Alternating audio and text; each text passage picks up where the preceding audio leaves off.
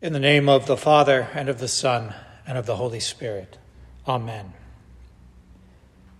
Near the end of Jesus' earthly ministry, as the time of his great sacrifice drew near, the unbelieving Jews and chief priests gathered together against him.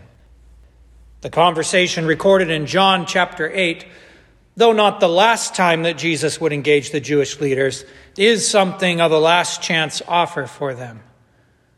But they reject Jesus, attempt to kill him, and seal their own fates in their hardened unbelief. Jesus had come to save them, but they regard him as a threat and an enemy.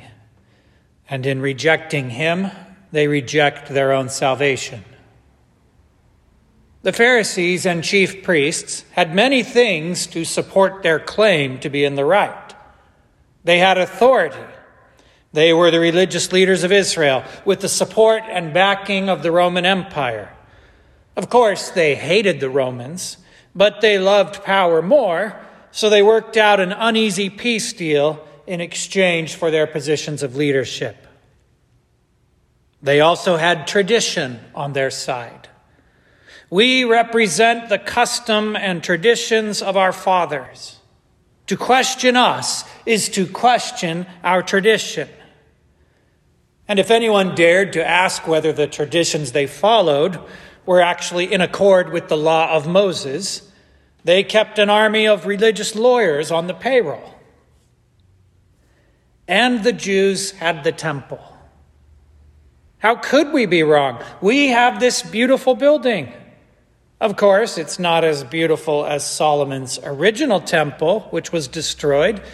It's not even as nice as the replacement built by Nehemiah and Ezra. Okay, so our current temple was built by the wicked King Herod, who was an enemy of God. But even so, we have the temple. We offer sacrifices in the name of God. We represent the center of Jewish worship. We represent God himself. To question us is to question God. But Jesus did question them. He questioned their authority, calling them blind guides and hypocrites. He questioned their traditions, saying, "You reject the commandment of God that you may keep your tradition." And though Jesus called the temple my Father's house, at the end of this encounter with the unbelieving Jews, Jesus would walk out of that temple, signifying that it had ceased to be the house of God. What gives religious leaders true authority over the church? The Romans? The government? No. Wherever you see religious leaders with the backing and approval of the secular government, you can be sure they represent a false church. The secular world hates the word of God. If a religious leader has the support of the world, it's only because he abandoned God's word a long time ago. Some leaders will appeal to their own authority. You must listen to me because I'm the pastor. Wrong. St. Paul said, "Follow me as I follow Christ." The only authority the church recognizes is the authority of Christ and his word. If your pastor speaks the words of Christ, then he has true authority. Listen to him. But if he speaks his own words, then he is a false authority. Remove him from office or find a new church. What about tradition? Does tradition give religious leaders authority? Just like the Jewish leaders, many will say today, we are the leaders because we uphold the status quo. We carry on the traditions of our grandparents and forefathers.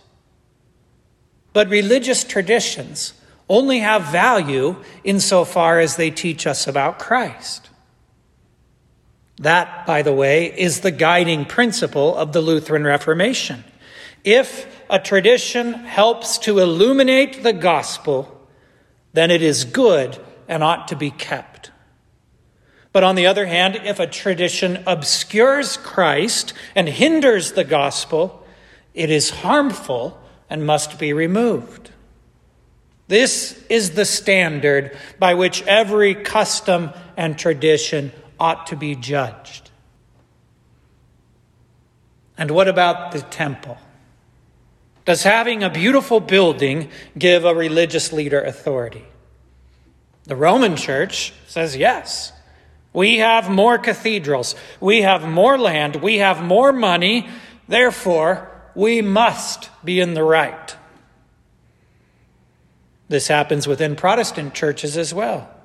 Look at this new church over here. They have hundreds of new members. They just built a new campus. This must be the true church. But if having a big building and a large membership is where it's at, then we should all get season tickets to the nearest NFL stadium. They have bigger buildings, more money, and higher attendance on Sunday than we do. Jesus rejected all these claims of the religious leaders.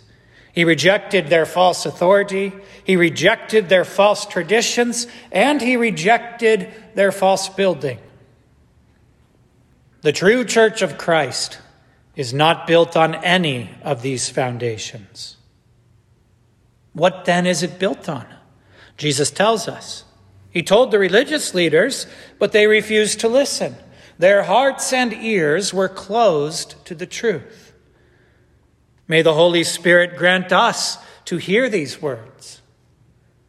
Jesus answered, "Most assuredly I say to you, if anyone keeps my word, he shall never see death." The foundation for the church is the word of Christ. That is, the writings of the apostles and the prophets. He who builds on this foundation will never be put to shame. He who keeps Jesus' word shall never see death.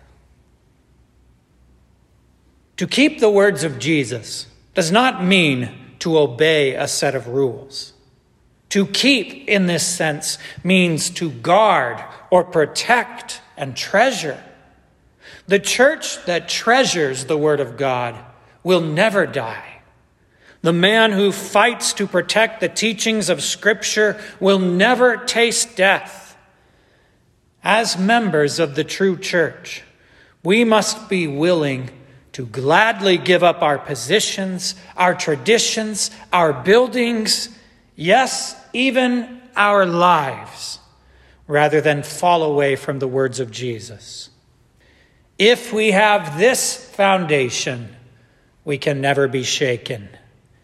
If we lose this foundation, we may have all the honor, power, and riches, but we have nothing.